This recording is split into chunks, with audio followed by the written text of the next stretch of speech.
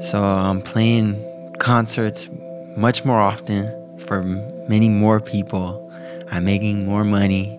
I'm sort of parading around the world, taking my shirt off at shows.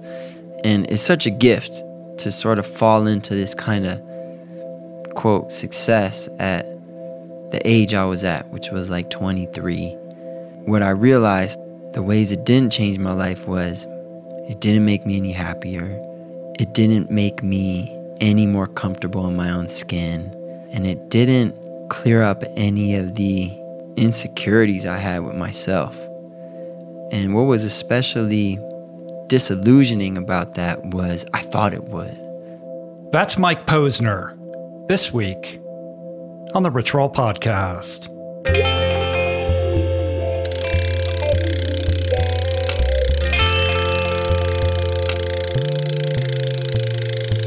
The Rich Roll Podcast.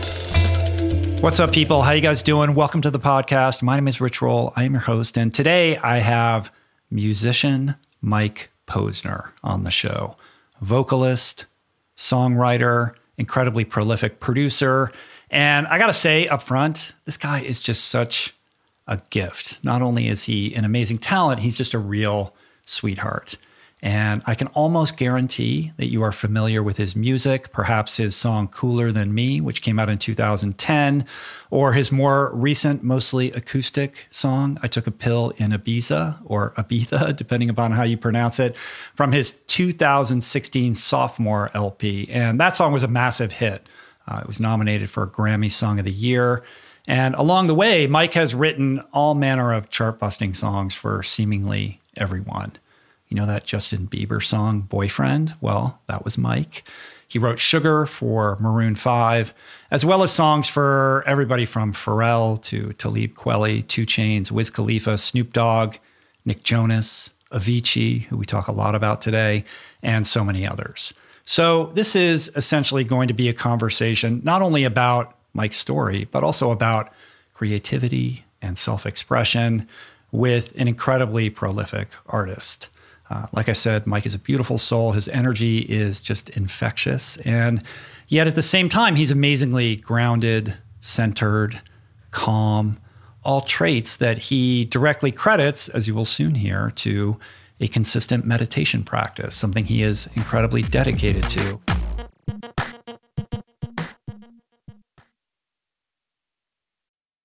Hey, everybody. Like me, Inside Tracker wants to help you start the new year right. So they're thrilled to help support the Living Proof Challenge, the no-cost, science-based habit-building program designed by my well-being wizard brother, Simon Hill, to specifically up-level the most important biomarkers that drive health span, that drive disease prevention, physical fitness, and mental well-being, courtesy of a doable, evidence-based 12-week program elaborated upon in length in my conversation with Simon that dropped January 1. That's RRP 804.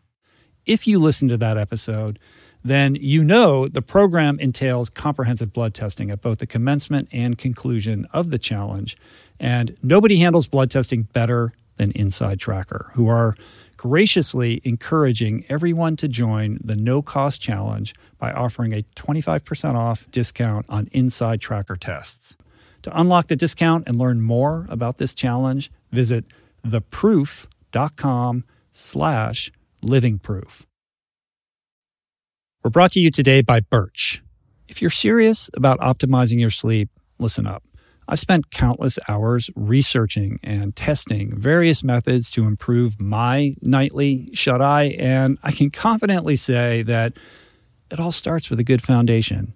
And if your bed is old, if it's uncomfortable, lumpy, then your sleep inevitably is going to be impacted. So it's important to invest in a quality mattress, one that's insanely comfortable, that's organic, sustainably made, and that, my friends, is a Birch mattress.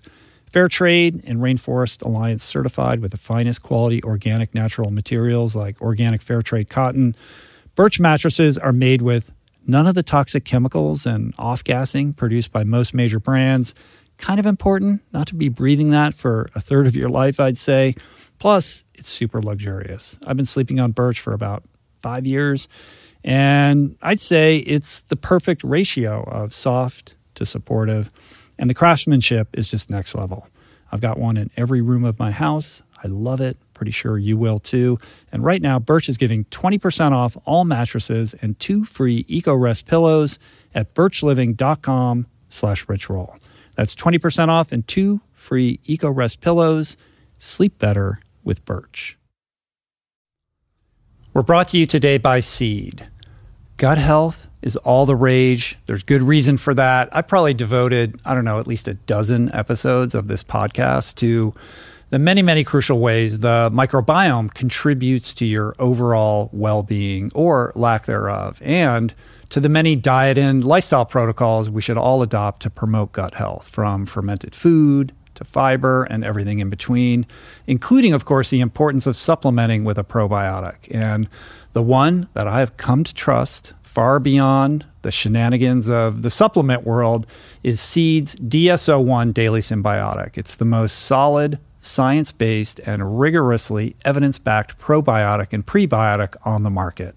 Formulated for optimal digestion, gut immune function, gut barrier integrity, skin health. In fact, my 16-year-old daughter has been using it to clear up a significant acne issue, and it's been wonderful, as well as many other systemic benefits. Like I said, I've been taking it daily personally for years. I love it. My body loves it. And right now, for our listener community, Seed is offering 25% off your first month of Seed's DSO1 Daily Symbiotic. Visit seed.com/richroll and use the code richroll25 to redeem this offer. That's seed.com/richroll or code richroll25. Okay, so Mike Posner. Yes, he's an incredible musician, but that's not really what motivated me to talk to him. It was more his spirit, his perspective that really drew me in. He is a magnetic, beautiful, large personality. He's overflowing with positivity. He's got this unbridled, honest enthusiasm for life, which I really respect and admire, but it comes not without challenges that he's faced and obstacles that he's had to confront and overcome. In fact, his journey has really been quite the roller coaster. So this is a story that begins with a precocious kid in Detroit, a kid with big dreams who launched his storied musical career while still a student at Duke University. It's a story of unpredictable highs and many low lows, with a lot of reflection and grieving and growth, both emotional and spiritual, along the way. I'm not going to spoil any more of it other than to say I have appreciated Mike from afar for quite a long time before this conversation, but I just fell in love with him during this exchange, and I think you guys are going to as well. So let's kick it off. We're going to start with a beautiful acoustic version of Mike's aptly titled song, In the Middle. Perfume on my shirt puts me in the past. Too tough to be without her, but too afraid to ask. Yeah, here I am again, stuck in the middle.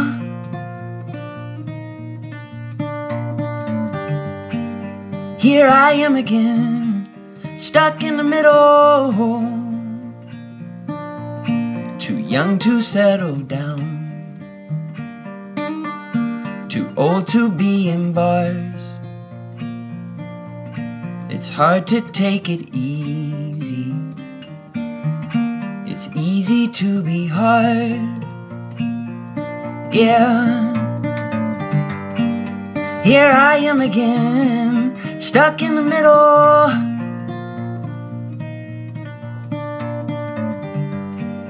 Here I am again, stuck in the middle.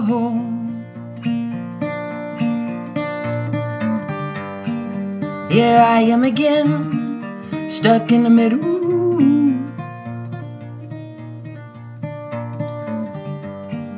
Here I am again, stuck in the middle.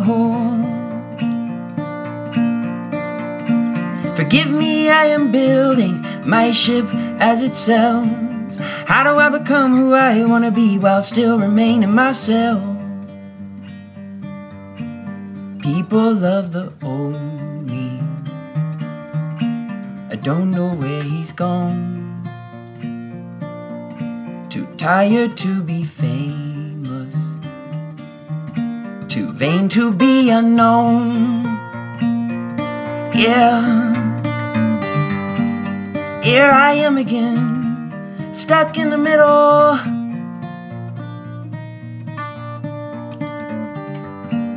Here I am again, stuck in the middle.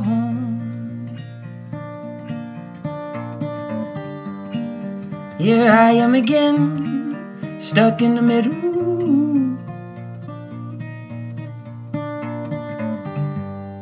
Here I am again, stuck in the middle. Yeah. That is insane, man. Thank you. So beautiful. Thank you for that. I love it. Thanks for listening. It's so poignantly honest and vulnerable and raw, and I think that's really a touchstone of your work. You know, my favorite line is "Too tired to be famous, too vain to be unknown." You know, Yeah. it's like the courage to admit that, right? Yeah, it almost takes it's easier to just admit it. Yeah. You know, it takes a lot of energy to sort of decide, okay, I'm going to share these things with people, and this list of things about myself I'm not. And that takes a lot of energy to sort of constantly be navigating and a lot of bandwidth. I found it's just a little simpler to just be honest and truthful. Yeah. Well, I think it's interesting in the context of, the evolution of your career as somebody who kind of started out in the rap world doing rap battles, back in high school where it's all about fronting and ego to, this arc to come to this place of just raw emotional vulnerability, to come to I think of you, it's interesting looking back at the origins of how you began with, influences, coming directly from traditional rap into this guy who kind of, to me, feels a lot more like Cat Stevens, meets In Q with this poetry and this kind of folk sensibility wrapped up in pop with its roots in hip hop and rap. It's the genre thing is a trip for me because I love a lot of different music. Today is January 9th? 9th. And the last week or so, I have made like 4 hip-hop songs in a row. Just straight rap songs, And so it's like, I get in the cabs. People are confused. Yeah, I get in a cab in a different city. Hey, how's it going? What do you do? I'm a recording artist. What kind of music do you make? How do you answer that? I don't ever know what to say. I say I jump around every album. And I think I'm really good at a bunch of You're different very good things. at it. I don't know. It's tough. I don't feel like I fit in one of those boxes. Yeah. I feel like I fit in all of them. So how do you follow that muse? I'm sure there's pressure, on you. Oh, you need to be in this lane. This is what works. This is what people want. I mean, I know when you played the Lions game on Thanksgiving Day, like people hadn't seen you with the beard, and they were freaking out because they're used to seeing you in a certain light. That was so tough at the time, but so helpful with a few months of hindsight. So, first of all, to answer your original question, is you really try not to pay attention as much as you can to the reaction to the art. For me, the reward is in the making of the thing in the first place. And if something becomes really popular, which has happened a few times in my career, I made thousands of songs, but I've had like 5 that have gotten like absurdly popular. I don't know why or how, but it happens every once in a while. But I try just to kind of ignore that. It's almost part of my job to ignore that. And Because the tendency, if you pay too much attention, is to replicate or emulate something you already did that was quote unquote successful. Yeah. So you should sort of leave that behind and then listen to whatever, you have to for me, I have to have some sort of practice to be quiet. Mm-hmm. Meditation really helps. And listen to what comes up in me and then just follow that. The things just pop in my head, and my job is to get them recorded and produced the way they sound in my head. And that's it. Do you feel like your job is really to open that channel, that it's less about you, that it's coming from some other place? Sure. I mean, look, we all have a ton of thoughts that come in our head each day. And do you really get credit for the thoughts that pop in your head? I don't know. I like to take credit sometimes. Yeah, we all I do. I shouldn't. I do too. Yeah. It's like, but the honest answer is like the song just popped in my head, mm-hmm. and I wrote it down. Do I get credit for that? I mean, I guess in our society, the way it's set up, yeah, I do. I get paid for it and all this stuff. But at the end of the day, I think it's more about listening. Mm-hmm. Listening to. I'm always scared. I'm like superstitious. I'll be laying in bed at night, and a melody pops in my head or something like that, and I'm like, man, I'm tired. I'm gonna get up and put this down. But I'm always worried that. And maybe it sounds silly, but I'm worried. I will forget, but I'm worried that if I don't put it down, whatever is sending them to me will stop. Right. Because you're not honoring it. Yeah, I'll give them to like, someone else. Oh, you're not going to pay attention? I'm going to send this idea to somebody else. Yeah. That's very similar to, do you know Elizabeth Gilbert? I know of her. Yeah, she wrote this was recommended. She wrote this book called Big Magic. Okay. And one of the ideas, it's a great book, but one of the ideas in that book is that all of these ideas are kind of floating around in the clouds. Mm-hmm.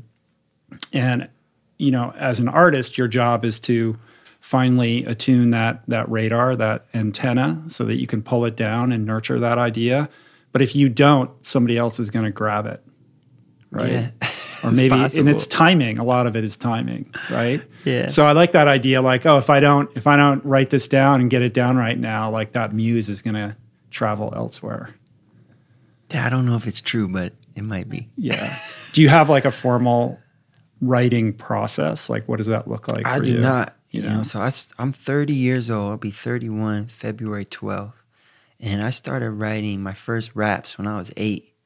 So I'm like 22 years into this thing, and I have written songs every which way. I've written them at night, I've written them in the morning. I've written them to beats that are already done. I've written them on the guitar. Started with melody. Started with every way. So there isn't one thing like, I get the hook or the lyric. No, and build I tried to figure this out. I'll tell you what I did a few years ago. I made a spreadsheet with what I thought were my best songs. It was like 10 songs on there. My best songs to me, not the biggest ones. And then I made all these columns where I wrote down everything I could remember. The season, the time of day I wrote it, the mood I was in, what I ate that day, how much I slept, everything I could remember, to see if there was some sort of pattern. Because if all 10 of them came at 7 p.m., right, I was going to stop trying to write at 10 a.m., So I found no pattern other than I think more than half of them were second attempts at an idea, or used an idea that had some failed idea was being reworked in a lot of these things. That was the only pattern I found. Mm-hmm. But as far as specific process or time of day, there was no pattern. Like having an idea but not executing on it right away and letting it marinate. And even trying to execute on it and failing, or sometimes you write a song that's a bad song but has one great line in it. So then later you might be writing a great song and you steal that line from that bad song. You just throw that bad song away. Right. Yeah. On that idea of trying to find quietude, tuning out all the signals that are coming at us, it's getting harder and harder to do that with our phones and with the internet. It's so easy to distract ourselves with these addictive devices that I would imagine as an artist, you have to be very disciplined about making sure that you carve out that special time to create outside of that kind of influence that's always, kind of bearing down upon us. Correct. For me, I have a meditation practice, which is I meditate a minimum of 20 minutes twice per day. So that really helps. Like Vipassana, or what is the... I usually am doing TM. TM. I've done a Vipassana retreat. That was no joke, man. Have you done one of those? No, but it's on my to-do list for this year. That was no joke. Man. 10 days? 10 days. Which center did you go to? I went to one in Texas just because that's the way the dates worked out. And I was coming off 12 days at a monastery where I was in solitude. For how long? I was there 12 days. And that one, I was completely alone. And so there was no program or whatever. And so my confidence was pretty high. I had a good time. Yeah, I was like, I got this. I got there. That thing was no joke, man. It's the sheer physicality of it. Because you're on a mat, on the floor, sitting cross-legged for 10 hours a day for 10 days. I'll tell you, my back was lit up, man. It was no joke.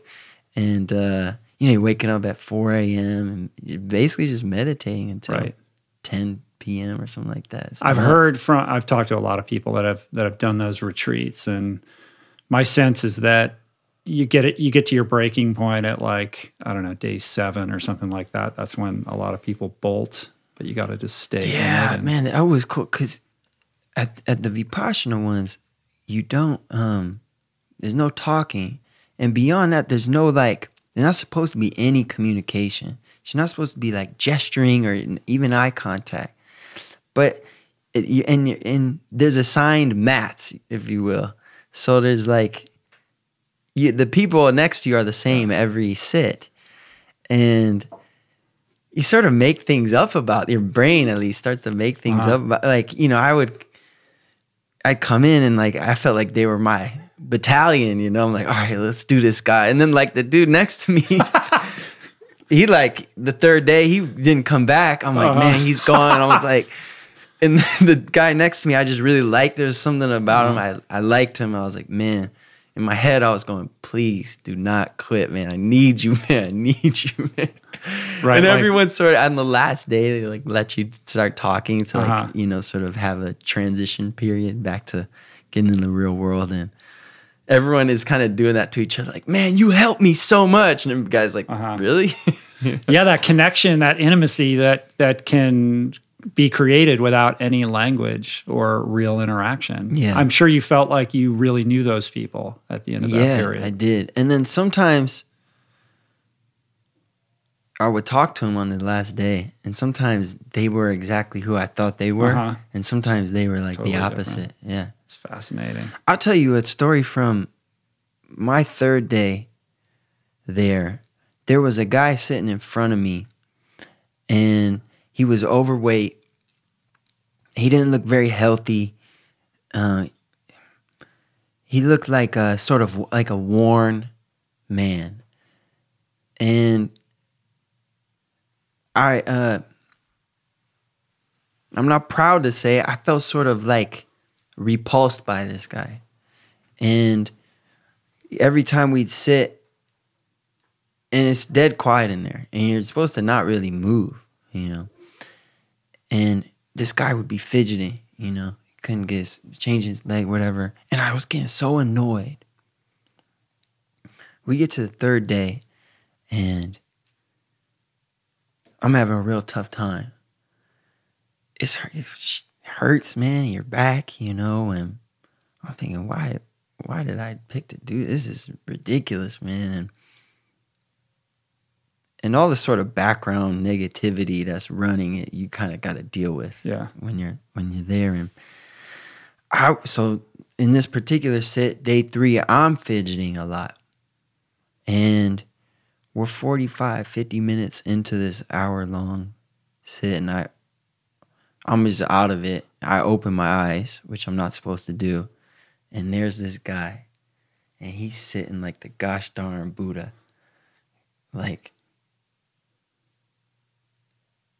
Perfect. Showing you what's what. I started crying. because I thought, you're such an asshole. I mean, here's this man who he's showing up to this thing, man. It's got to be harder for him than you to sit like this, and he's showing up. And you're over here judging him about how he looks or he fidgeting. It's such an asshole, man. And the thing that made me cry, that I felt so ashamed, was because I know it's not I know I'm doing that all the time. You know, judging people, right, and judging myself. And that was a bit of an eye-opener for me. I wish I could say I don't do it at all anymore, but it takes time to sort of unlearn to. Yeah, just put it right up in your grill. Yeah. But meanwhile, you're not really supposed to be thinking about anything. Correct. You're supposed to be focusing on that breath. Equanimous. Well, what got you... Equanimity. Equanimity, man. That's the goal. What got you into meditation?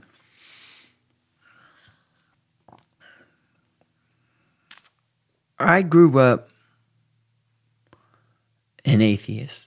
I grew up as sort of what's real is real, and was sort of a like Midwestern Jewish pessimism about the world. And when I was 24, I saw a friend of mine who a lot of your listeners will probably know, watchers, maybe viewers. His name's Big Sean. Mm-hmm. And Sean and I had known each other since we were 18. You know, he used to come to my house and make music. He calls my mom, this kind of thing. And so when I'm 24, both of our careers have sort of started, and his career is like exploding at the time for the first time. He's having his first sort of wave. And we're both in LA. He says, come to the studio. So I go to the studio, meet up with him. And I'm sure you and everyone hearing this has had a moment where someone just lights you up. There, for whatever reason, being around them makes you feel good. You might even be around them and they leave and you still feel good. And that's what happened that day. He was just in a good place, and it was reverberating out to not just me, everyone around him. So I went home, and the next day I came back to the studio. I go, what's up with you, man? What's going on here? Because his career, he was like shelved for 6 years. I mean, he was signed to Kanye for years and years and years and years, and nothing happened. And then all of a sudden, bang, it was just all happening, and he was in such a good spot with it. So I'm like, what's going on? He goes, you got to read these 2 books. 2 books. One was The Alchemist, and the other was a book called Ask and It Is Given by Esther and Jerry Hicks. And the channel. Yeah, and I go, seems to be working for him, man. You know, so I get the books, man, you know, and that sort of opened my whole world up. Ignited your whole spiritual path. And that was the beginning. And the foreword to Asking Is Given was written by a guy named Wayne Dyer, Dr. Wayne Dyer, who's from Detroit. I didn't know he was from Detroit. Yeah, he actually was my mom's high school counselor. Really? At school. Yeah. That's crazy. Yeah. Wow. And so his foreword really resonated with me. And I remember one of the quotes said, I don't think he made it up, but it said, when you change the way you look at things, the things you look at change. And that was just so foreign to me. Blew your mind. Blew my mind. And so I started YouTubing him, and he had some guided meditations. So those were the first meditations I ever did. And then I went into TM, and then ever since, man. Yeah. That's interesting. I would have suspected that the path that you're on was born more out of some of the, painful moments in your life, but it really sounds like it came from a pure aspiration to just, inhabit, a different level of consciousness because you saw your friend. who was doing well and Yeah. seemed happier. And I think there was some there's probably some jealousy mixed in too. Like, man, Like, suddenly he's killing winning too. Right. I want to do that as So I'm not proud of that, but I'm sure that was mixed in there as Yeah. well. Well, let's track it back to Detroit, man, to the beginning. Okay. So you started writing raps when you were 8 in Detroit. Yeah. So is this like 8 Mile Detroit? No. Or I'm from I was born in Detroit proper, and I grew up in a place called Southfield. Sure. Southfield borders Detroit. So everyone knows the movie 8 Mile. Mm-hmm. South of 8 Mile is Detroit. On the other side, south of Detroit is 8 Mile. On the other side is Southfield. It's kind of confusing, kind of a mouthful. But I lived in Southfield, which is where I lived, at least, was a middle class, demographically, ethnically, is very similar to Detroit. So it's not like Bloomfield Hills. It's not Bloomfield Hills. I'm from Grosse Pointe. Yeah. Oh, is that right? Yeah, I was born there. I mean, I didn't know that. We moved when I was young, when I was like Okay. 7. So I can't really say I grew up there, but my Gotcha. parents are from Detroit. That's and, great. You know where they went to high school? Grosse Pointe. Yeah. Is it East? I don't know. Grosse Pointe. I Yeah. think yeah. it's a Grosse Pointe North too. I don't know. Yeah, I think think. it was East or South. One of those. I think East. Yeah. Yeah, so Southfield is like it's not the hood at all, at least in my part of it. Ethnically, it's about, I think, 75% African American. The younger people, like the kids, tend to be even more African American, and the sort of the older population is more white.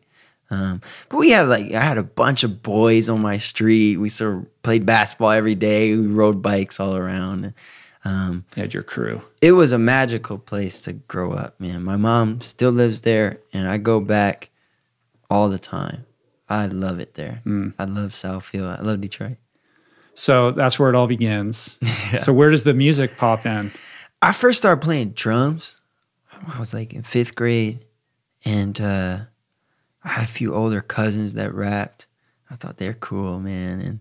And a lot of my buddies, they listen to hip hop. So first hip hop I heard was on TV. It was like DMX and Mystical. And I thought, and then I later sort of got into more like underground. I called it underground then, like Talib Kweli and Outkast and Mos Def and these kind of things. And I remember The heady ones. a couple of my buddies were The having intellectuals. Yeah, they were having a sleepover. Aaron Webster and Ronnie Posey, still my buddies. And for whatever reason, we decided we're going to freestyle tonight at this sleepover at Ronnie's house. And so we all sort of found CDs that had music without words on it. I remember I brought a Moby CD because there was a track on the end of the CD that didn't have any top line. And so I put this on. We all tried freestyling. And I remember they sort of felt like, oh, that was fun. And I remember thinking, I'm never going to stop that. I'm going to get really So that's good. like a moment. I'm going to get really good at Did that. you have like a conscious awareness that was kind of a flick the switch? It wasn't even a thing? decision. I just knew I'm going to get good at that.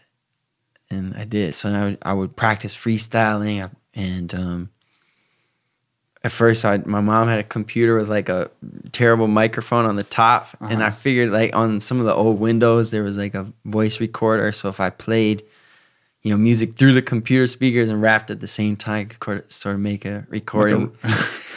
And there's like one of my buddies has these like terrible things where my voice hasn't dropped yet. And I'm like, so I started doing that. And my mom bought me a keyboard from Best Buy eventually that she let me hook up to her computer. I started figuring out how to make beats. And I was stealing a lot of software off the internet. Yeah. And yeah, man, I just kept going. Then, like you mentioned earlier, in high school, I used to battle, and which for me, I was small in high school. So basketball was everything, man. Basketball was everything. Like the thing I wanted more than anything was to be good at basketball. Yeah. I was tiny, and I tried real hard. I played good defense, but like It's not going to happen. it wasn't gonna happen, And so here in this rap battle area, my weakness actually sort of became my strength because I was so unassuming. I was so small. I was so white that when I would say a line that, like, I'd get a bigger reaction. Right. Because they're not expecting it to come surprising, from you. Right. Surprising. And so did that make you were you a popular kid in high school then for being able to do that? I wouldn't say I was popular, but I was friends with everyone. Yeah. It's sort of like my relationship with genres now. It was the same way I was with cliques at school. I'm cool with everyone. Do I really belong to any of them? Not really. I'm a floater, kind of. Yeah. Well, the guy who can throw down like you is going to be able to ingratiate himself with the athletes and with the stoners and with, pretty much every crew, right? Yeah. And, that was really when music did begin to deepen me as a human, too. What do you mean by that? I was doing beats and I was selling beats to rappers in addition to recording my own stuff. And the rappers all lived in the hood. So I would end up in these neighborhoods that I wouldn't have otherwise been in. And I just learned a lot. I had more of an awareness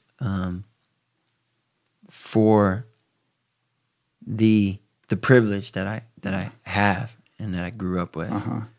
And when I finished high school, I was a good student, and I went to Duke University after, and I met a lot of kids who didn't have that awareness, and I actually felt really bad for them.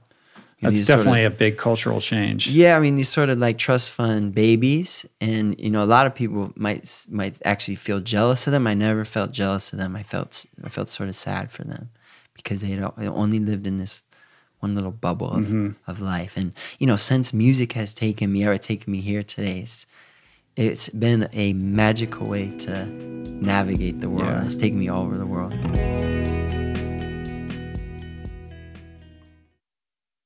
Meditation has been a recurring theme on this podcast dating back to its beginnings.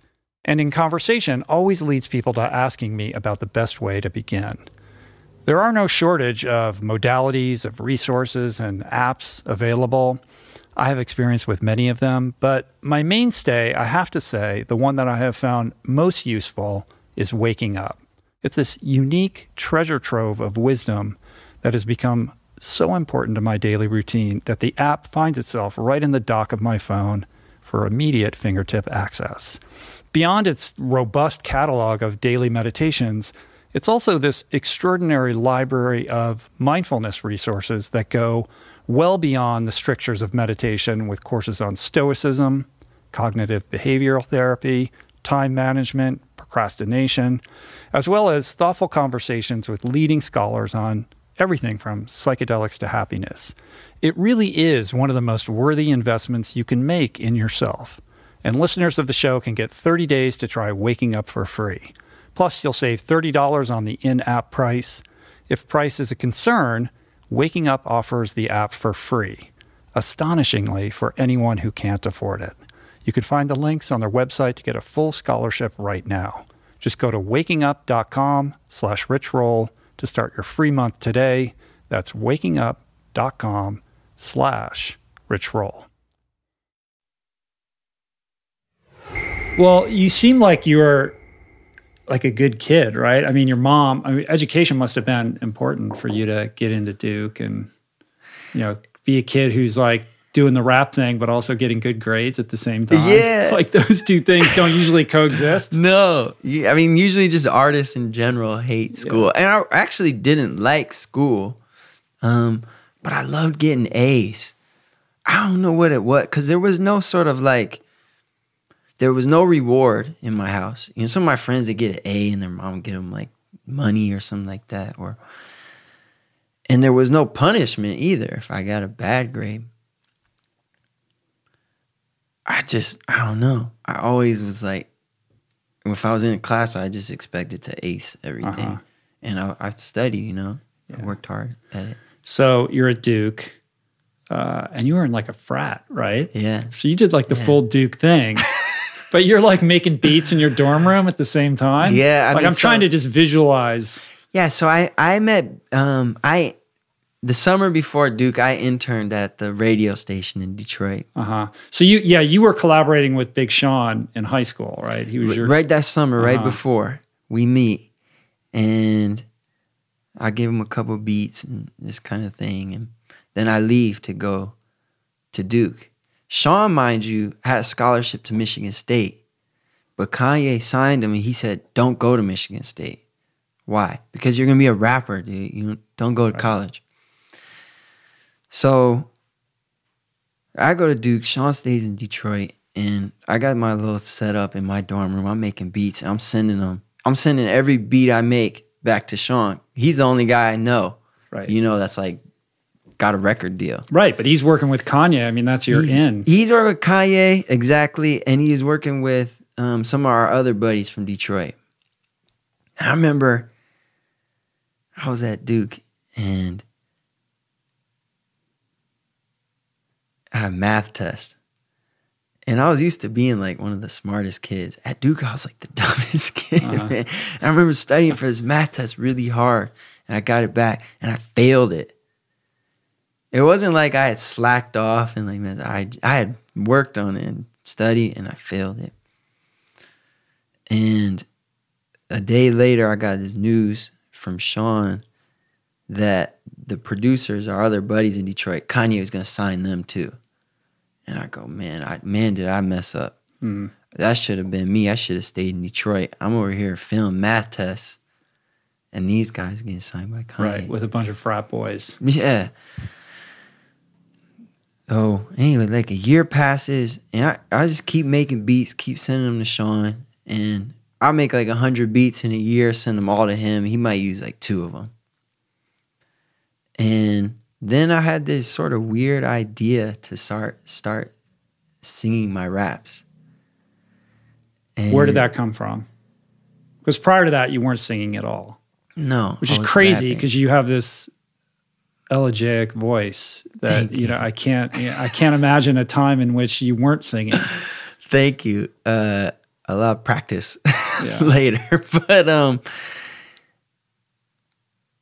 Jack Johnson was blown up at the time. I sort of had this like harebrained scheme to make like a hip hop Jack Johnson band. Right. Where I would have I imagine Jack Johnson was huge at Duke. Yeah, you know, he's huge everywhere at the time. At least, yeah. And so it seemed. And so I had this idea of like having acoustic guitars, Jay Dilla drums, I would rap and rap and like sort of sing. And there was another guy at our school, Eric Holges, he would sing. He was like a real singer. And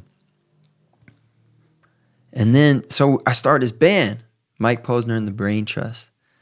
And we started putting stuff out. And really what happened was the 2 guys in the band quit. Eric was the real singer. And I love Eric to this day. He has another band called Delta Ray that he started after, and they're very wildly successful now. And Jeff O, he can bring his guitar back. And so I was like, man, I got to start singing this stuff. And what was interesting to me was, as I was such a big hip hop fan, and I had never heard a rapper, I'd never heard a singer sing the way I really wanted to hear a singer sing as a hip hop fan. So an example is like my first popular song is this song, Cooler Than Me. Yeah. And it has complex rhymes in it, multisyllabic rhymes, which I never heard singers use. So I'll show you what I mean. I said, you got designer shades just to hide your face. So not only do shades and face rhyme, but designer and hide your rhyme also. And that to me was just freaking cool. Like I never heard a singer do that. Yeah. So, well, when you sing it, you don't immediately think hip hop, but when you deconstruct it, you can see it. Yeah. But like a hip hop fan would hear that. Right. You know? So you're like, you're bending the genre. I mean, it's really bending the genre from the beginning is what cracks it open for you. It was a weird sort of like, it took 12 years. So at this point, I'm 20. I made music all this time. It wasn't until I was 20 that I stumbled on this thing that was influenced by others, but was unmistakably mine. And I knew right away. Everyone's reaction was different. People were singing the song all over Duke campus. And right. So you make these demos, right? And they're getting played at the parties. they right? played at the parties, Yeah. people, and I didn't go to the parties because I was recording in my dorm. And the only time, it's loud in dorms. The only time you can really record is when everyone else goes out. 11 p.m. to 2:15 a.m. So that was your vocals window. That's when my vocals went down. Uh-huh. And then my buddies would come back and they'd be like, man, they played Cooler Than Me at the party and everyone knew it. Wow. Which that never happened to me. Then my mom calls me. She goes, I like this song Cooler Than Me. Really? I love my mom to death. She's an honest woman. She never told me she liked any of my stuff before. Always supported me, bought me instruments, paid for lessons. She never said, I like this personally. She said she liked Cooler Than Me. Then Big Sean called me. He goes, Cooler Than Me is like a hit song, man. I go, what are you talking about, man? I'm just... Yeah, if both your mom and Big Sean like it, like the crossover potential. Yeah. Exactly, man. That's what I was thinking. And so then it just sort of started from there, man. Yeah, and what's unique and cool and kind of the moment of that time is the fact that you end up releasing this song on iTunes U, right? Because there was no Spotify. You couldn't, as a consumer, just upload your music onto the internet to distribute it, right? But you kind of found this loophole. Correct. And this was at a time when music was being pirated at a very high rate. And the music industry was really in trouble. And I knew better than anyone. I had the Duke internet. We were stealing everything, you know? And so... Was this like full Napster era or a little bit after? It was a few years after. We were using BitTorrents, the kind of thing. And LimeWire. Yeah. All that kind of stuff. And so typically, if you made what they call mixtapes, which was like a free album, a lot of times rappers, before they make their album, they make a mixtape, okay? Which would include some original stuff and would also include them rapping over other people's beats. Now, I made a mixtape, and my mixtape was hosted by Don Cannon, who did all the biggest mixtapes. So it came. I had this very legitimate cosign from Don Cannon, and typically you'd put this thing out on a website called datpiff.com, and there was like a Z-share link. You'd click the Z-share link. I'm already lost. Dude, Z-share, it's like, it was this really confusing thing. There were ads all over it, trying to trick you to click other, and then like you had to navigate your way to a place where you'd actually right click and hit like save target as, and it would download.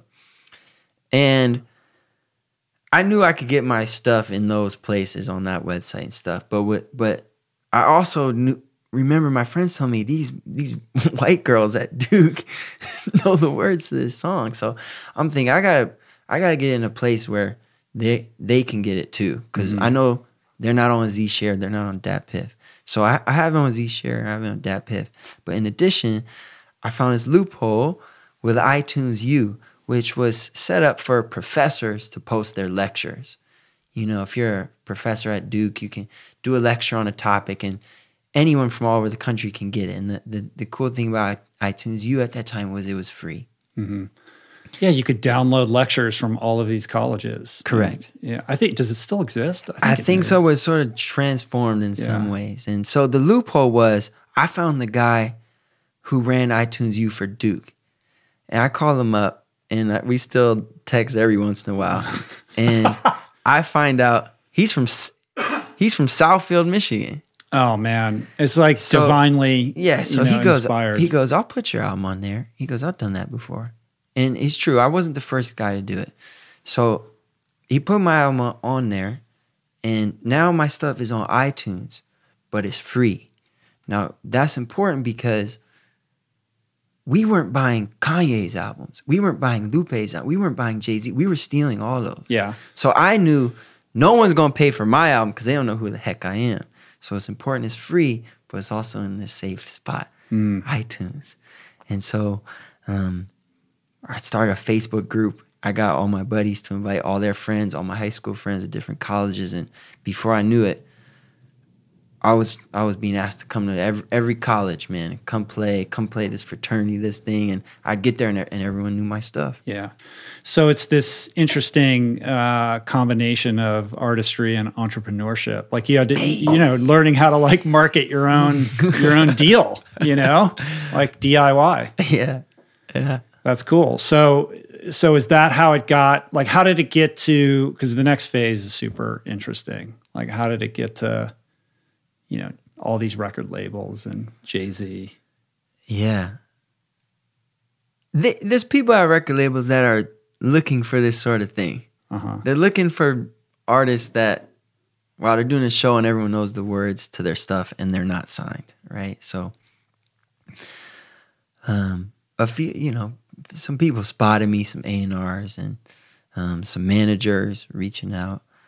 And it's a small industry. So if sort of one label is talking about something, two labels, then you can kind of go to a third one and be like, hey, they're going to offer me a deal. Do you want to have a meeting type of thing? So, yeah, my stuff started to catch on. And I was taking these meetings. I'm in my junior year at Duke. I'm flying to New York. I'm meeting with Craig and Julie at Atlantic. I'm meeting with Barry Weiss at RCA, and I'm going back to Duke, and I'm in finals week, and I'm writing this paper, and my manager calls me, and he says, you gotta go back to New York.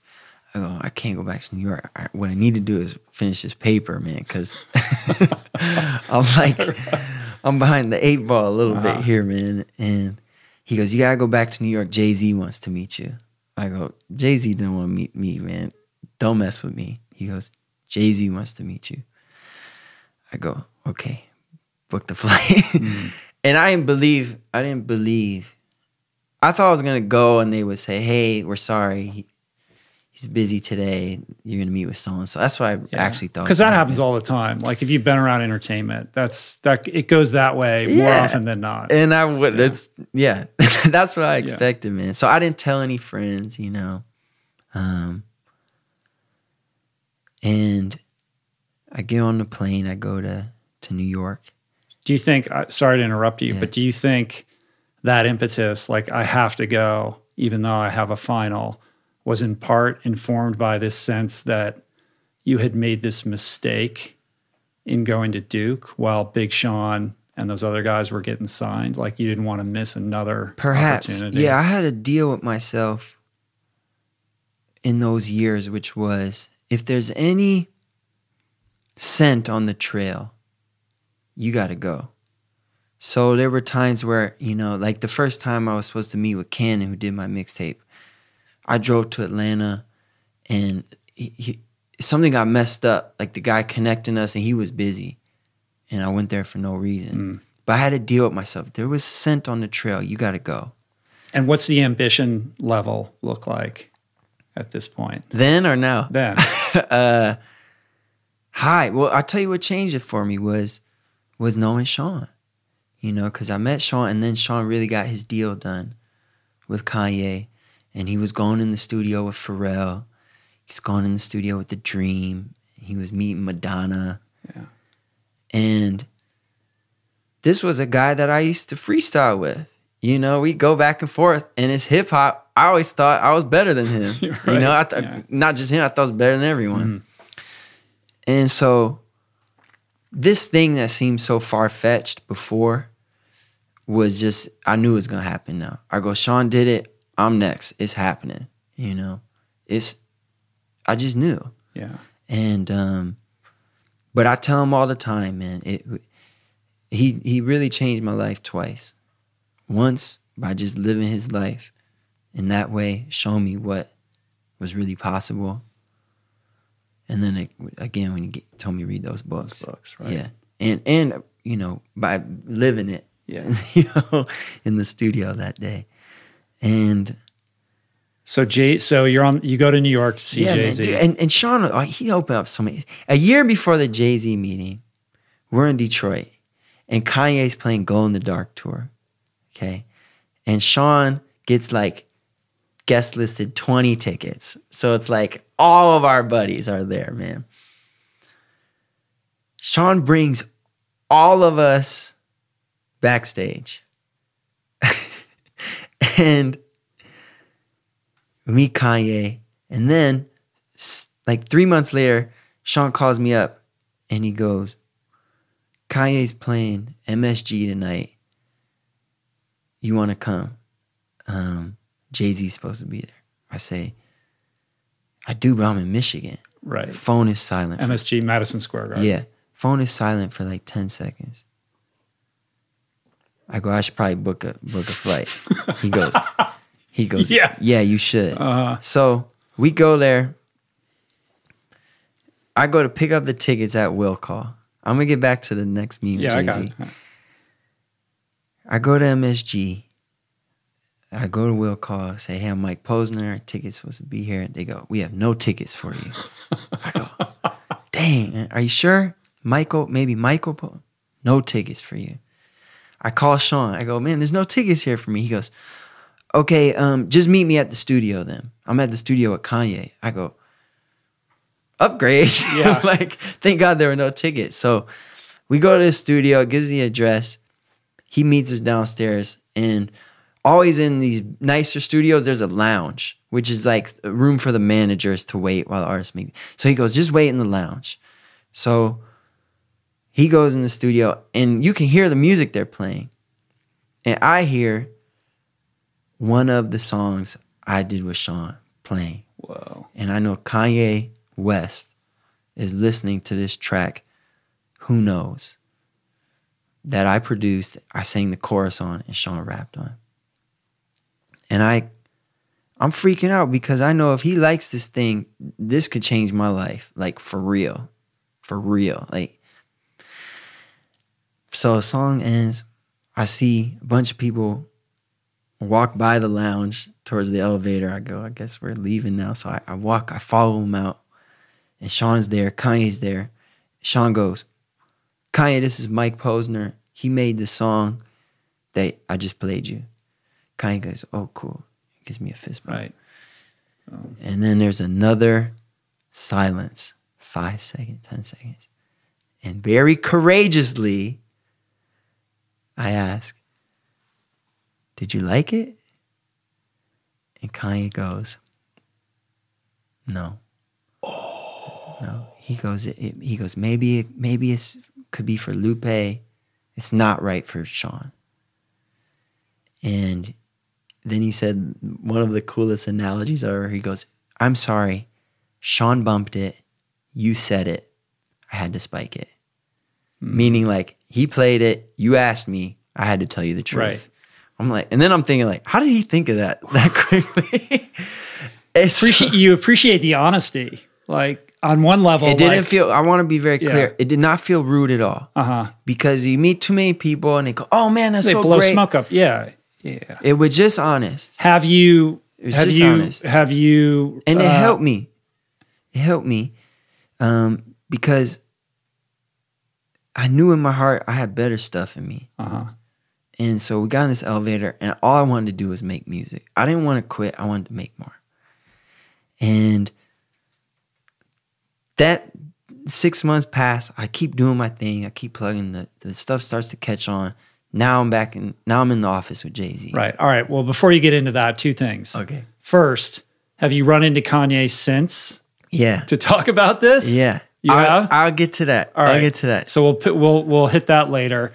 Secondly, I think it goes to that thing you were talking about showing up.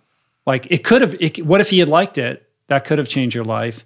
And the fact that he didn't and he told you still held tremendous value in pushing you to do and be better. For sure. But that wouldn't have happened had you not bought a ticket and gotten on the plane thinking you're going to a concert, but being led into, this other situation that you could have never predicted. It was sent on the trail. And so now I'm in finals week. 6 months later, 8 months later, and I'm in Jay-Z's office. I got my laptop. I'm fumbling with the aux cable. I get that thing in there. I'm nervous. I play it cooler than me. And Jay-Z goes like this. he just like squinched his face and Yeah, shaking his head. he just Like in a way that you're not sure if he likes it, or No, you know he's into it. I knew he loved it. Uh-huh. I knew he loved it. And we had this incredible meeting. I felt like he really understood me. I was there like 2 hours, which in hindsight, I'm like, that was ridiculous. And I'm about to leave, and I just had this inkling. I go, can I play you one more song? He says, yeah. So I plug my laptop back in. I play him, Who Knows? Same song. And he went nuts. He goes, I can't believe you almost left without playing this for me. He go, don't ever forget to play that song. So I go back. This is the same one Kanye didn't like. Same song. Mm-hmm. I go back to Duke. I'm back in the library trying to finish this paper. In a moment of procrastination, I open up my email. There is an offer for a record deal from Rock Nation. Now, I end up signing with a different label, but... Why? 2 reasons. One, the actual deal was better, significantly. And secondly, Sean hadn't blown up yet. So I look at my buddy who was signed to an artist as opposed to being signed to a major record label. And I thought, man, I don't know, do the artists do they do anything, or do they only care about themselves? So I was sort of hesitant. Now, what I learned was later, if you're signed to an artist and you sort of it's like this with any label, you get the ball rolling yourself, they can add a lot of kerosene to the fire. If you're signed to Jay-Z and you start blowing up, he might do a feature on your second single, and then bang, kabang. But it's a little bit of wait and see. Yeah, but it's like that with any label, but I just hadn't seen it yet. All I knew was my buddy had been signed 2-3 years and none had really happened yet. So I signed with a different label and we re-released Cooler Than Me, a remix of Cooler Than Me. Big Sean was on the original Cooler Than Me. And this song sort of explodes. And I go to the European Music Awards in Madrid, Spain. And I see Don C, who's like Kanye's right-hand man. And he's the man. And I go, Don, what up? And he goes, have you seen Kanye? I go, no. He probably doesn't remember me. Yeah. And he goes, oh, no, let me introduce you. So I go to Kanye. He introduced me. And he didn't remember me. I got to just kind of tell him the story I just told you. And one of the things he said, even before I said the story, was, oh, Mike Posner. He goes, I really like your music. And I knew I had done my job. After I got out of that elevator, I went and I worked. And I continued to get better. And it felt really good. That's pretty cool. Full circle and moment. So, yeah, I mean, sometimes the failure in the moment is not really a failure. It's a step on the path to success, right? Right. I mean, you got to be able to hear that kind of constructive criticism without taking it personally or letting it deflate you. Yeah.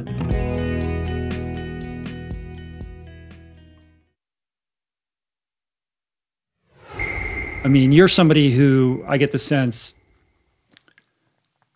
fully owned the fact that this was going to be your path, had a deep, profound knowing that somehow it was going to work out for you. So when you're that rooted and committed, I don't know if you were obsessed, but you were definitely, full bore, 100% headed in that direction. Yeah. When you're in that place, you're in a better situation to hear that kind of feedback without it getting you derailed. Correct. So this song blows up. And does that change your life? In some ways, yes, in others, no. And I'll tell you what I mean by that. It changed the things I was doing. So I'm playing concerts much more often for many more people. I'm making more money. I'm sort of parading around the world, taking my shirt off at shows. And unfortunately, what I realized, and it's such a gift to sort of fall into this kind of, quote, success at the age I was at, which was like 23. The ways it didn't change my life was it didn't make me any happier. It didn't make me any more comfortable in my own skin. And it didn't clear up any of the insecurities I had with myself. And what was especially disillusioning about that was I thought it would. I thought when I accomplish these things, I'll feel content in myself to a point where I'll actually be nicer to other people. But I just wasn't. Well, that's a shared delusion. That's an epidemic in our culture, right? Yeah. If I just get this, if I can get this status or this thing or this job or this relationship or this bank account, then that's going to solve my problems, and I can relax and Correct. I'm okay with myself. And I don't know that you can just hear two guys talking about that and believe them, because I didn't. I had to learn that myself. And that's why I say it was a blessing, a gift. I feel that my audience has gifted me the opportunity to explore what life's about when you stop chasing shiny things. Right. Well, the interesting thing is you had the awareness, the conscious awareness, to understand that the chasing was not going to resolve the dilemma. Because I think most people who find themselves in this situation, which is a quality problem to have, right? Let's be clear. Yeah. Then perpetuate the delusion by saying, all right, well, I just need one more hit. Correct. One more. I got this nice house, but if I just get the bigger house, they'll chase that to the grave.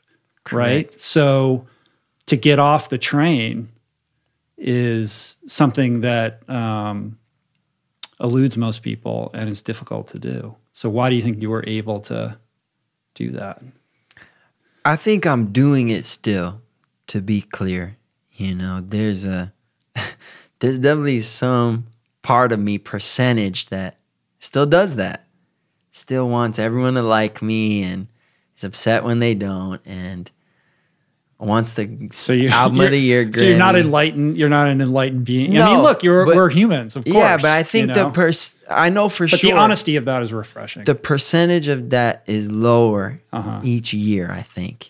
It used to be 100%. I didn't have any awareness of it. It was me. Mm-hmm. There was no part of me that was looking at this objectively.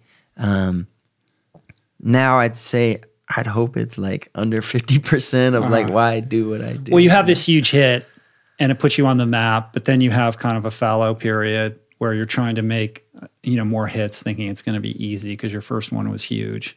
So you've had the ups and the downs. You know what it's like to be in both of those places. And it reminds me of that thing that Jim Carrey has said, which is something along the lines of I wish everyone could be famous so they could realize it's not the solution to what ails us or what we're truly looking for. That's a great line.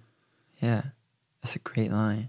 He's right. Yeah, he's right. Plus the irony, the added irony of the song that makes you famous, Cooler Than Me, is just about you not being cool. Correct. But then it makes you cool. It happened again. Yeah, and it happened again, so on my second big hit that I sang was about the fall from fame, which I thought was pretty interesting. I Took a Pill in Ibiza. Yes, I Took a Pill in Ibiza is about what happens, you're a one-hit wonder. And then what happens? What's that story is not so well documented. This is a line in there. It says, I'm just a singer who already blew a shot. I get along with old timers because my name's a reminder of a pop song people forgot. And the song I'm talking about is Cooler Than Me. Mm-hmm. But then there's something about this song that ironically gives me another shot. Well, setting aside, the melody and the lyricism and the kind of, beautiful technical aspects of what makes that a great song, great pop song. It's the honesty and the vulnerability that I think allows people to connect with your humanity. Thank you. Thank you. Again, that's what we were talking about at the outset. I mean, that's a theme that runs through your best work. Yeah. And to me, that's not a departure from hip hop. Authenticity in hip hop matters a lot. When you listen, if you think about your favorite rappers, they tend to be people that you believe what they say. Like they're not making up a story. Whether it be Jay-Z. Jay-Z says he never lies in songs, and that's probably true. And it's cool because there's an authenticity to it. Their stories don't resemble my story. But I've always tried to maintain that feeling that what I'm saying is true, Now there's some pieces where they're like completely fiction, and I think it's pretty obvious when it is, but that how do you square it? I mean, there's a lot of fronting in hip hop too, right? There's a lot of chest pounding. There is, but if you think about your favorite guys, I shouldn't say, but I think about my favorite guys. Which are who? I mean, Jay-Z, Kanye West. Now we're on a top 5 list, right. Man. It's Kendrick. Dangerous. Andre 3000, J. Cole, Kendrick. These are guys that they're authentic, And if they're saying they drive a certain car, they probably actually have that car. Those guys, you know what I mean? Yeah. That's funny. Which isn't always the case, Right. And this song, how many years in between the two hits? 2010 and like 5 or 6. 5 years, right? Yeah, 5. So you get the first hit, you make it big. Suddenly you're touring, you're traveling, people know your name, all that stuff. You get the dope house and the dope car. Was there a little bit of like, now I am going to be cool. Like, I'm going to play this out. Like, let's see what this experience is like. Yeah. I mean, I guess I was sort of doing what I thought I was supposed to do, which is I'm sort of ashamed about now. A lot of like womanizing, just like wasting money on like clothes and shoes and stuff. Like I had shoes I didn't even remember I had. And at a certain point I just couldn't justify it anymore. Just like, how do I have all this stuff? And like, how do I have 200 pairs of shoes or something ridiculous? And there's someone within a mile from here that has none, Mm-hmm. So I don't know. I knew that making more attention from the opposite sex, more fame, I knew that wasn't going to change my experience of life. Did you have like a bottoming out moment with that? Or was it just sort of a slowly arising awareness that this wasn't going to work? Slowly arising. And I remember I bought a van on, I think we found it on Craigslist. And it had like sort of a bench sheets in the back that fold out to a bed and a little closet in it. I just put the stuff in that could fit in there. We donated the rest. I just drove away. From all your shit? I drove away from my house. And so, yeah, like I just left. And I went to Utah. And I always wanted to see if I could be happy without all my shit. And I found, yeah, I can. So I should probably stop orienting my life with money, fame, notoriety, attention from the opposite sex as my North Star. Uh-huh. At the same time, you were still writing songs, but they just weren't connecting in the same way. Yeah, I never stopped writing songs. Uh-huh. There's sort of a gap in my career from 2010, my first album, to my second album, 2016. But I made 2 albums in that time. It was just that because my career had slowed up so much that my career was really considered over by just sort of everyone in the industry. Like music industry. Yeah, I was considered a one-hit wonder. A good songwriter, hire him to come in if you want to hit single or something like that. But him singing that's sort of done. And so I was making these albums, but they weren't being released. And I hope to one day sort of figure out the legalities and get those out there. Well, it feels like, it seems as if in that period after that hit, when you're trying to, replicate that, or just, in this presumption that you're going to be able to, create more and more hits, you're fighting this growing sense that you are a one-hit wonder. And it's only when you make total peace with that and then do it in a public way that everything then shifts again. Correct. It's like you can't have what's next until you're okay with what's here now. Yeah. I agree. And during that period of time, is this when the kind of spiritual growth is starting to take root? Like, what are you doing? Correct. So I started meditating, and this book, Asking It Is Given, it changed my life. It's about sort of a wacky thing that people have a lot of opinions about, but I believe in the law of attraction, which is you sort of get what you think about. So if I'm thinking about, my success is coming, then my success is coming. If I'm thinking about it's not here yet, I'm going to get more of it's not here yet.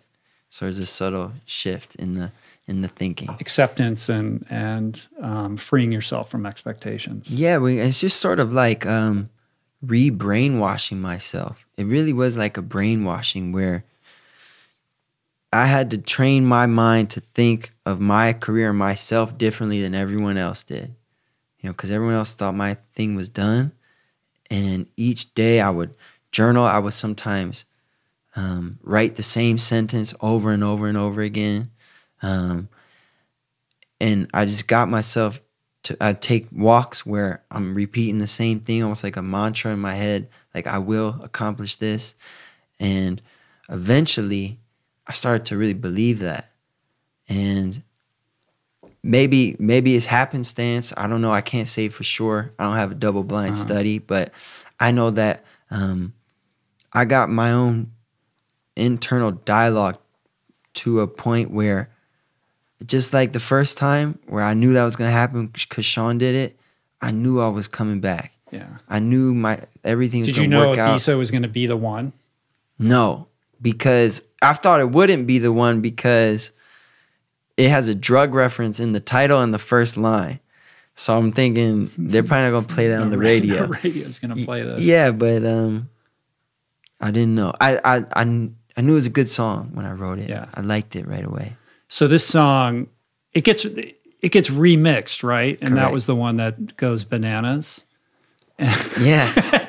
And this song has been played like 1 billion, I mean, that's not an exaggeration, like 1 billion times on Spotify, right? Correct. It's like something like one of the top couple most streamed songs in the history of the platform. Yeah, at some point it was like 6 months ago, it was number 10 all time. All time. It's probably been passed by. That is insane. Yeah, that is insane. It's insane to me too. It's crazy. Like, how do you even process that? I don't know. I guess I don't really. Yeah. Like you said, started out at the beginning. Try not to really. Right. Because my job isn't to make another Ibiza. It's just to make whatever pops up next. Yeah. Well, I feel like there's this interesting, I don't know if it's a trend, but this wave of artists, musical artists, who are kind of redefining what it means to be prolific, and for lack of a better word, like cool. Like the old trope of rock and roll star parties, ends up in the grave too soon. The Janis Joplin kind of scenario is outdated. And now what's really interesting are people that are not only producing amazing art, but doing it from a place of elevated consciousness. Like I see you as somebody, you're like a spiritual warrior. You're on this spiritual journey. And the more you kind of raise your conscious awareness, the better your work is. And there's an infectious kind of spirit that emanates out from you, perhaps in the same way that you felt from Big Sean when you think that. And I see this, with people like yourself, but, like InQ is somebody who's very much like that. And I know he's your boy. But there's a lot of people now. And I think the public is embracing that and saying, this is cool. Like, look at these guys. Like, they've gone through hard things. And they're not just checking out with drugs and alcohol and, how many chicks they can sleep with or whatever. Like, they're coming from it from this higher plane. It's so nice of you to say that. Thank you. Because that's my aim, If I could be that for other people, if I give that gift that Sean gave to me that day, that's like my highest. Is that the mission? I know on your website mission. You have you can click on the mission tab and it's like one sentence. Yeah, it's to enjoy my life and help others enjoy theirs. And in the meantime, be as kind to other people as possible. That's a pretty solid It's my mission. Yeah. And I had this crazy moment with Ram Dass. Do you know Ram Dass? Of course. So a buddy of mine, his mother was dying, and she had a relationship with Ram Dass. They were friends. They used to Skype, and they had a trip planned. She died, and my buddy says, I still want to go. Will you go with me? To Hawaii? To Hawaii. Mm-hmm. We go to Maui, and we roll up on his house, and it is beautiful. And they let us in. They sort of sit in the living room, and he comes in on his electric chair. He's had a stroke. Yeah. And he looked at us with these big old eyes that just said, I love you. We could have been serial killers. He listened. And he said a bunch of words I'd heard him say before, but some of you felt it. Just the energy. You felt it. I don't know how to explain it other than it was a palpable, physical feeling. And I left. I walked out of his house. He talked to us for 45 minutes, and he goes, "Okay, time for you to go." And you got a healthy boundary. And I just want to stress, it wasn't anything he said. It was all stuff I'd heard him say before. It was almost like recycled speeches. It was him. And we walked out the door, closed the door, and I keeled over. He told us, you're walking around all day and you're choosing and categorizing what to love and what not to love. You go, I like this, I don't like this. All day you're doing that. He goes, it's too much work. Just love everything. He goes, see, my friend told me, we mean love everything. And he sent me a dirty carpet. I framed it. There it is. I love that carpet. And he has a puja table, right? And it's he's got Gandhi and Maharaji and, all these saints, right? And then he keeps then it was a picture of George Bush. Now he keeps Donald Trump because he doesn't like George Bush and Donald Trump, but he loves them. And I just walk out the house this is a whole different way to be in the world. Yeah, that's heavy. The oneness, the just unconditional love for all and the interconnectedness of everything. Correct. And I thought, I didn't feel like I met some guy, some deity. I felt like I met a guy who did the work. This dude has been meditating and, he's done the work for the last however many years, 40, 50. And I just made a deal with myself. That's what I want to be to other people. What else do I have to do? So what do you... If I could light someone up like that, that's what I want to do. How do you practice that? How do you combat your own internal, presets to override, whatever judgments you have in order to kind of occupy that space? Well, we keep going back to meditation. That helps. Yoga helps. Exercise helps because they sort of clear things out, right? It's like, you finish some hard workouts, like that's sort of like a reset, right?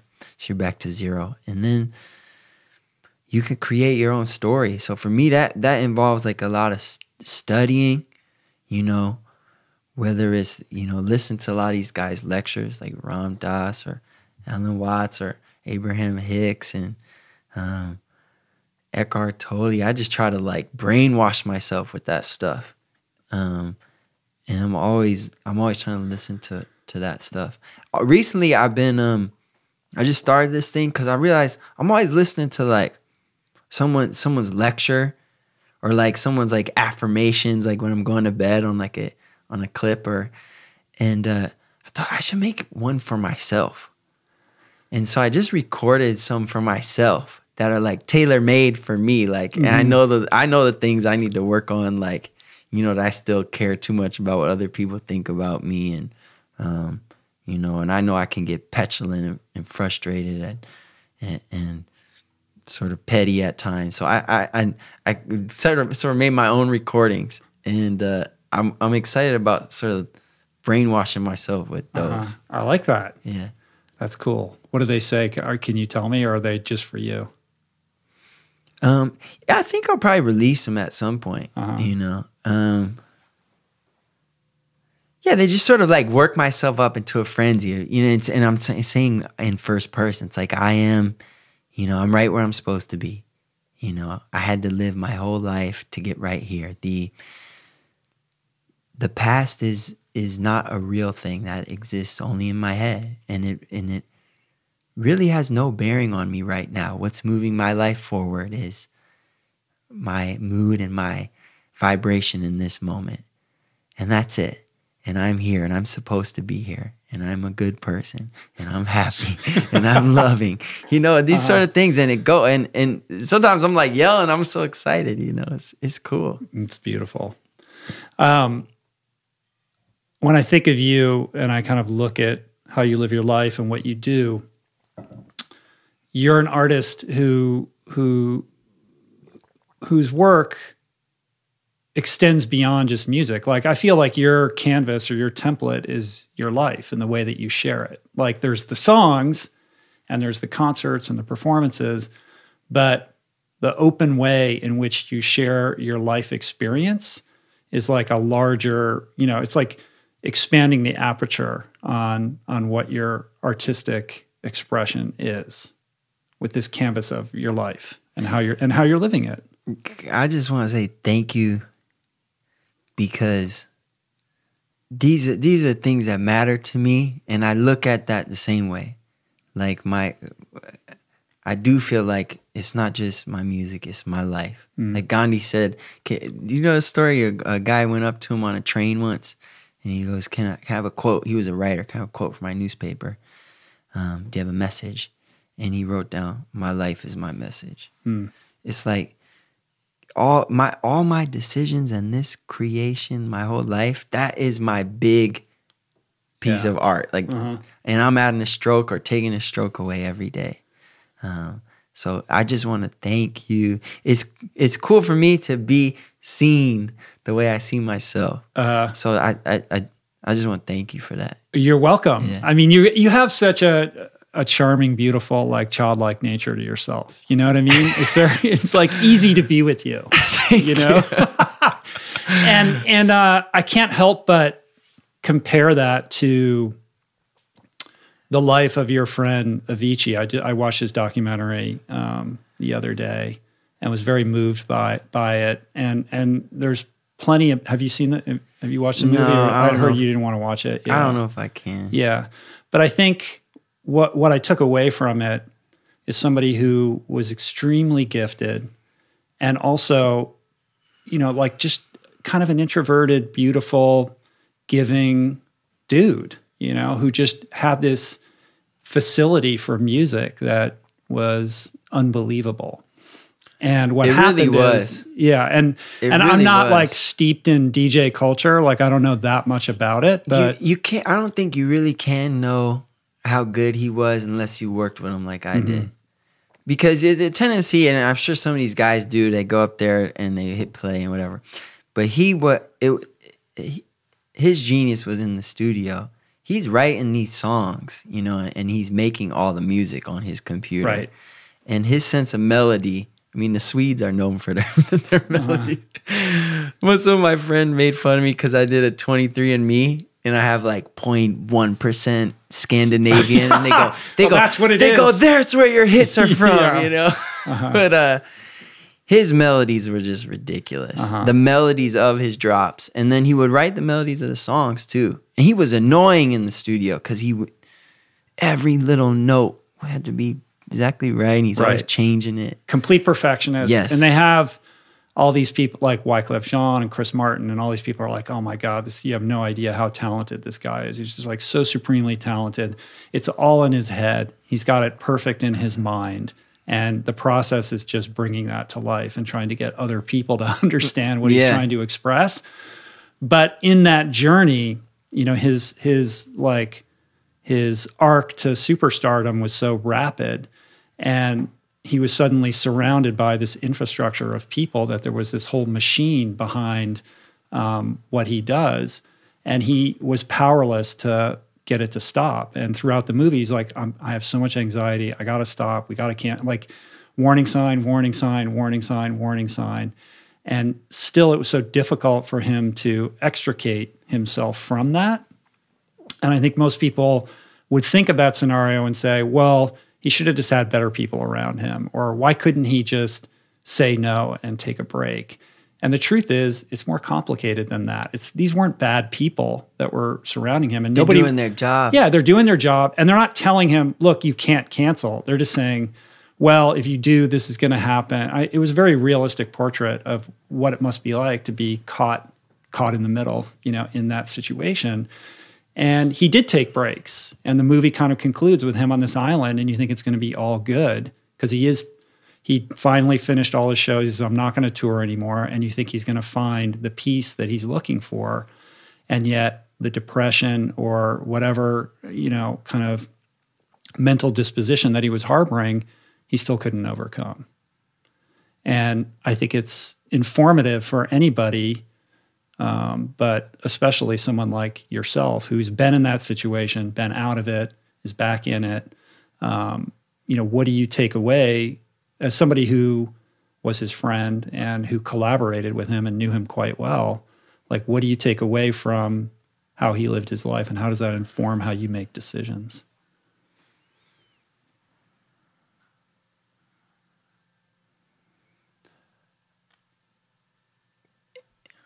The first thing I take away is actually not from his life, it's from his death. And I don't think it's particular to his death. But anytime someone close to us goes, the first thing it does is reminds us we're next. We're going to go too. And people don't like to think about that. It's one of the reasons it's painful. And so his death reframed my life in that I know the time is now. You know, we all got a list of things that we want to do when we're done doing what we have to do. You can't wait. You know, it's like my dad is dead now. He can't do anymore. Tim is dead now. Now Mac is dead now too. And I know one day I will be dead as well. Before that day, I need to live my life. I can't wait till tomorrow or next week. This is it. And I have one of those infrastructures as well, you know, around me. And it's set up to maximize profits. So it's like you have a song. Okay, you need to tour as much as you can. Sell as many songs as we can. And there's no one on the team. There's no like palliative member of the team going, let's do X amount less shows to make sure Mike is good. And you know, that's my job. So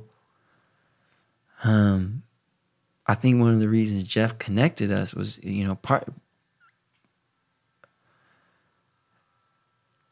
Tim's passing is one of the big reasons I'm walking across America this coming year. Is, this was something I wanted to do. I'll do it one day. I got it. That's the first thing I thought, man, I got to do that fucking walk. I could do that walk before it's too late. What are you waiting for? This is your life. So now I got to have some hard conversations. I had to meet with my band. Say, hey, guys, we ain't touring this year. So you had a whole tour, because you have an album coming out in like a week, right? Yeah, I'm coming a week. So I'm supposed to do the tour. I'm supposed to do all the late night TVs, all this stuff. They're not booked already, but that's protocol. That's the way it goes. Yeah. Yeah, and I have a hard talk with my manager. Hey, man, I'm actually gonna make $0 next year, which means you're gonna make $0. How'd that go? It's a tough conversation for him, at first. Now, I call him a day later. I go, where are we at with this, man? Because are you upset with me? He goes, look, man, I know you're making a life decision, not a career decision, and I support you.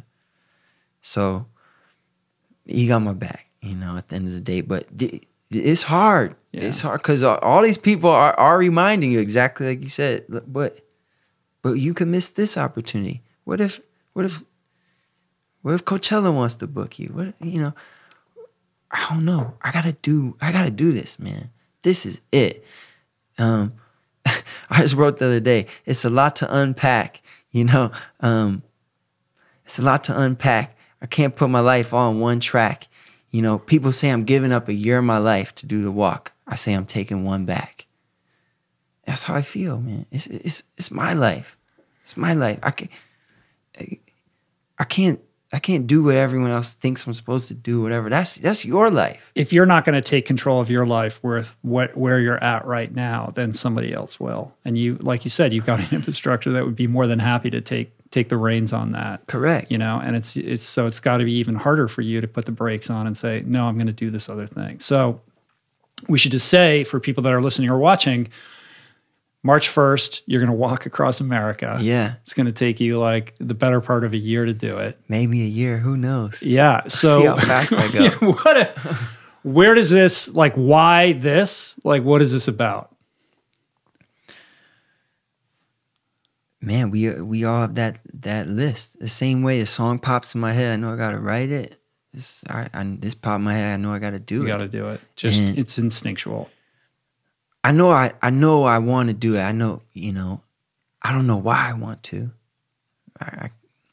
I'm not making that call. I'm not deciding what's calling to me. I'm just listening. And is the idea to kind of create a community experience out of doing this, like sharing it?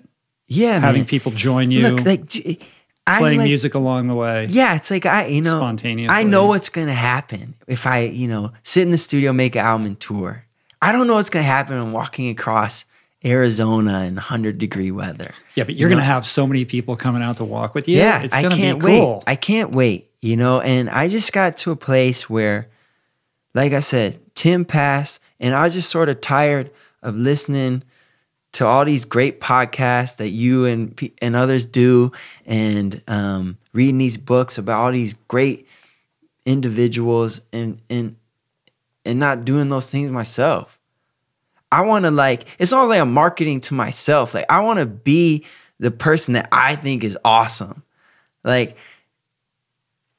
If I was not me and I heard my music, I would think it's awesome. Obviously, I'm biased. But if I was not me and I was looking at Mike Posner and he was doing his career, and then he said, you know what? I'll walk across America. Me personally, I would think that guy is freaking amazing. I'm trying to make myself someone that I'll be proud of, and then that target moves because I become that person. Next year I'll be that guy that I'm dreaming of. So it's really cool. I have another line. It goes, I said, I don't know what I'll do when it's done. Hopefully I touch a life. Maybe you could be one. I'm not walking to show people who I am. I'm walking to find out who I'll become. Yeah. And as somebody whose life is your art, you have to live that life in order to have something to say and to express. I'm there's no way I'm going to do this thing and not learn Oh, no way. Not learn a crazy amount. The best part is the unknown, like the absolute question mark of like what's going to happen, because stuff will happen and it's going to be this crazy adventure. Yeah, I've just had some like emails with people who have done this and they'll say things like, nothing will be the same after this. Or they'll say things like at some point on this journey, you will come face to face with the deepest depths of your soul. But I don't know if it'll be that dramatic. But don't worry about that yet. So it's like, and whether it's that or even 1% of that, I'm gonna learn more. I'll have more on my palette than I do now a year from now. Of course. And I'm not retiring, from music at all. It's like I'm even more committed to going out there, diving back into life and bringing that back to my music. I feel the deeper the human, the deeper the songs. And on the surface, this may look like me like attempting to drop out or escape from the world. It's actually the opposite. I feel like when I'm sitting like in a nice house and I get on the tour bus and everyone on the tour bus works for me, I feel like that's a departure from reality. Like, that's not real life. I want to dive back. Like, I want to walk through all the smallest towns in Indiana and listen to people and listen in the meantime while I'm walking to all the greatest albums ever made that I haven't gotten to yet, and come back and put all that into my music. Well, I know it's right because you just literally came alive talking about this, man. I'm excited. So, I think this is a good thing. And the irony is that this is probably going to be the best marketing tool for the album. Like you said, like, hey, you do Fallon, you do this, you go on this late night show, then you do, this is the tour that you do. You're doing something completely different.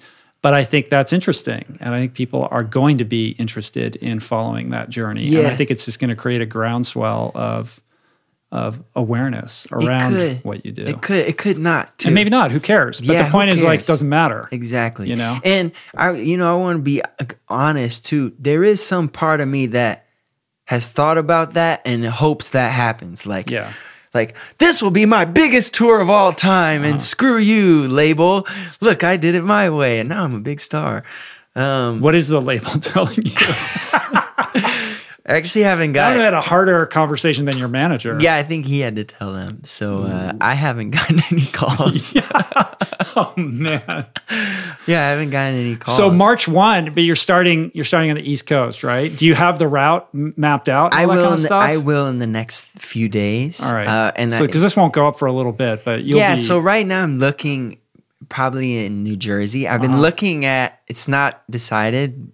So if anyone wants to join or follow along, they can follow me on Instagram. That's really where I am. I don't really do Twitter.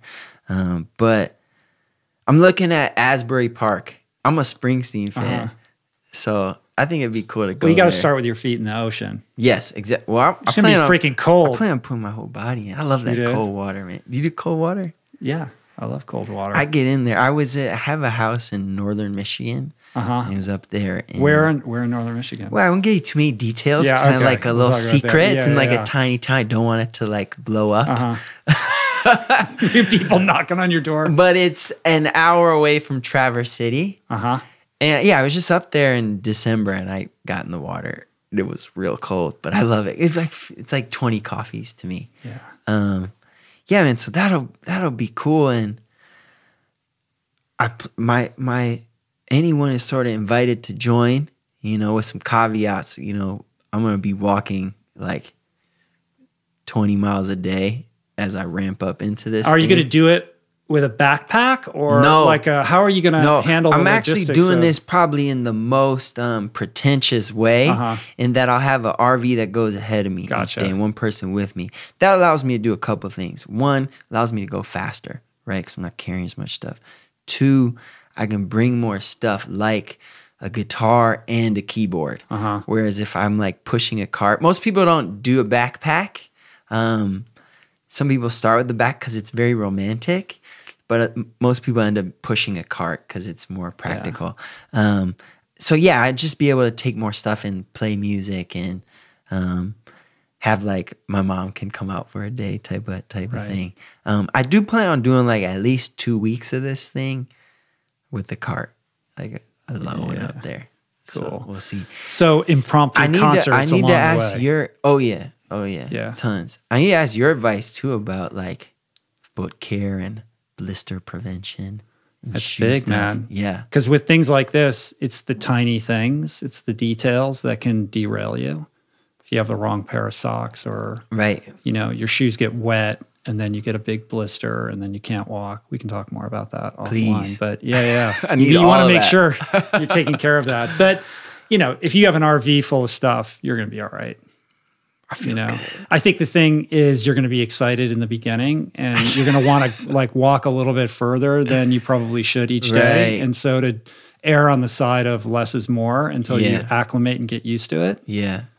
Great advice. Yeah. And then you'll Great kind of advice. you'll build into it over time. But I'm excited for you, man. It's Me cool. too. It's going to be cool. Me I can just too. see you like you're coming up on some little town and there's like a little theater that no one ever uses. And you're like, hey man, could we use that tonight? And just shout out on Instagram and some people show up or whatever and you play and get to know some people. We call those ninja shows. And that was invented by a woman named Amanda Palmer. Do you know Amanda Palmer? Of course. Yeah. Unbelievable human and thinker and artist. And excuse me. And she made up this concept of the ninja show, which is when her shows would sell out, another good problem to have, she would feel bad for people that couldn't get tickets. So before her show, she would tweet, hey, I'm going to be at this corner with my ukulele at 7 o'clock. Come, and I'm going to play. And she just go show up and play. And I read her book, man. I was like, I got to do that, man. That's cool. This is so cool. So I've done probably 40 of those since then. I've played at like the Grand Canyon where like 5 people have shown up. And I've played at the school like University of Dayton where I tweeted, hey, I'm going to be here in like an hour. Right. And like 2,000 people showed up. It's so ridiculous. So cool. And it's really fun because most shows are set up to keep you as separate from the audience as possible. You think about the stage itself puts you higher. There's usually a barricade with security in between the stage and the barricade. And even the word fan, short for fanatic, sort of like... Stay away from those people. Yeah, sort of, it categorizes them as dangerous. Yeah. And that's how I thought about my audience until I started doing ninja shows. Because I play my guitar and then I meet them after. And it's just people like you and me. Like, we both have artists that we love and we listen to. And like, for whatever reason, I'm that artist for them, which is so cool. And I know what that's like because I have artists like that, One of them's Kanye West. Yeah. And music is about connection. Correct. And yeah, I just stopped thinking about these. That saying, like, I'd never want to be in a club that I was allowed into. Yeah. It's sort of like that, where there was earlier in my life more of a underlying sense of unworthiness. Like, there must be something wrong with you if you like me this much. But no, there's nothing wrong with me or them, It's just they connect with my music. Yeah. And so it was really cool doing those shows. Beautiful. And I'm excited about doing tons more of them. Are you going to you should document, you're going to have like a documentary crew with you? Because this idea of going across America and connecting with this country, I think could be a powerful narrative. I am honestly have enough on my plate right now logistically figuring out how me and one person with me are going to do this thing. So only one other person is going to be will be RV. With me, and it'll cycle. It won't be the same person the whole way. But my plan is sort of announce this thing, and if anyone wants to shoot me, they're welcome to. But I don't really want to be like executive producing a film on the way, man. I don't want to have. Well, it would take you out of being present for the experience, which is the whole point of it. And I don't want to be managing a lot of people. Yeah, I just want to walk. Have you, you're friends with Jed Jenkins probably, aren't you? No, but I want to be. Oh, really? Yeah. I can't believe you don't know him. I would have thought you guys were I know of him. tight. Yeah. But his experience from that bike ride, you should definitely connect with I haven't read his book either. I heard it's incredible. Yeah, it's great. I heard his writing is... He's a beautiful writer. Yeah, he's a great writer. Yeah. You should definitely read that book. I'm amazed that you guys aren't connected. I'm happy to connect you. Please you do, hit it off, man. Yeah. I'm sure he'll help me a lot. Cool. So let's wrap this up. If we could close it down with a few words of wisdom for somebody who's out there who aspires to give voice to their creative muse, perhaps somebody who's a little frustrated or stymied, doesn't know how to take that first step. Yeah. What is some inspiration or some tools that you've used that have been helpful in bringing truth to your expression? Being an artist is a really simple job. And this goes for any medium, writer, painter, musician. Your job is to create the art that you want to be in the world, the art that you want to exist. And how do you define art and artist? Anyone doing some creative, I think. I don't know. But yeah, you're asking about someone who's looking for their muse. And what gets in the way of the muse is when we start worrying about what other people will think. Even one extra person is too many. If I think about will he like this song? It will mess my process up. All I can do is create the stuff that I want to be created, the stuff I want to exist. It's a beautiful job. You get to tailor make things for you, beautiful things that are made to your exact preferences, and no one else can do it except you. And it's just very simple. That coming back to that has helped me every album. And I think I heard it. I didn't make that up. I heard it from Maria Popova from Brain Pickings. Right, Brain Pickings. Yeah. Just make what you want to be made. That's it. So we could zoom out. Just do what you want to be done in your life. That's it. It's your life. It's your creation. Go get it. No one else can do it for you. If you don't do that thing, it just won't happen. If you don't write that song won't get written. No one else can do it for you. It sounds so simple. It is simple. It's easy to lose track of that, but I think it is pretty simple to come back to that. I've told big name artists that they're in the throes of an album and they're confused and they have too many songs. It's like, what do you like? What are you trying to say? I just tell them that and they go, it's like they took a dip in the cold lake, man. Like, whoa. And it's for myself too. Yeah. Being honest with yourself about who you are, what it is that you want to say. I think it requires a level of self-integration, self-understanding that comes with the meditation and all these other practices that you've been doing. They don't hurt. Yeah, for sure. No, they don't hurt, man. Cool. Well, you're a beautiful man, Mike Posner. Thank you. Thank you. You are too, man. And I didn't even get to ask you any questions. No, this is not about me, man. It's about you today. I love everything that you are and do. And I wish you only the best, most incredible experience on this walk. Thank man. you, I'm so man. excited for I'll you. see you at the end. With all the, I don't know, man. I think I might have to come and join you for a You spell. are super invited. It sounds amazing. You are super invited. And you're a beautiful soul, and I appreciate your art and your artistry and the spirit with which you share your gift. Because you are a gifted man. And, Thank you. And the way in which you're so free with this gift with humanity, I think is something really special. So thanks for coming and sharing with me I appreciate today. that. What else we have to do? I don't know. That's it, man. Yeah. Life is short, brother. Yeah. Cool. So if people want to connect with you, you're easy to find on the internet at It's Mike all Posner. it's all Mike Posner. Right. POSN like Nancy ER.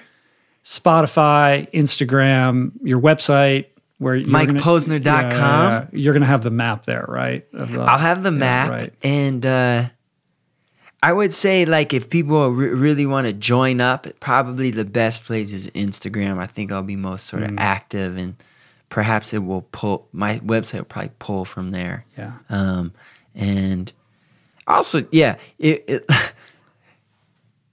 be ready if you really want to walk too. You know, like if you can't walk a mile, like don't come try to walk with me, you know. This is for real. This is for real. Man. This is for real. And there's some other things I have on my site, you know, is that I'm not this isn't like a catered event either. You know, it's like if you want to come for more than a day, you gotta figure that out on your own. Right. You can't take that burden on of other people. No, your food or whatever. And I also say if you want to walk with me, no drugs or alcohol. You know, we rolling into as guests into tiny towns, and I got no interest in sort of babysitting drunk people or high people. Clean living. Clean living. That's right. Let's do this, Rich Roll. Reimagining the rock star life. There you go, bro.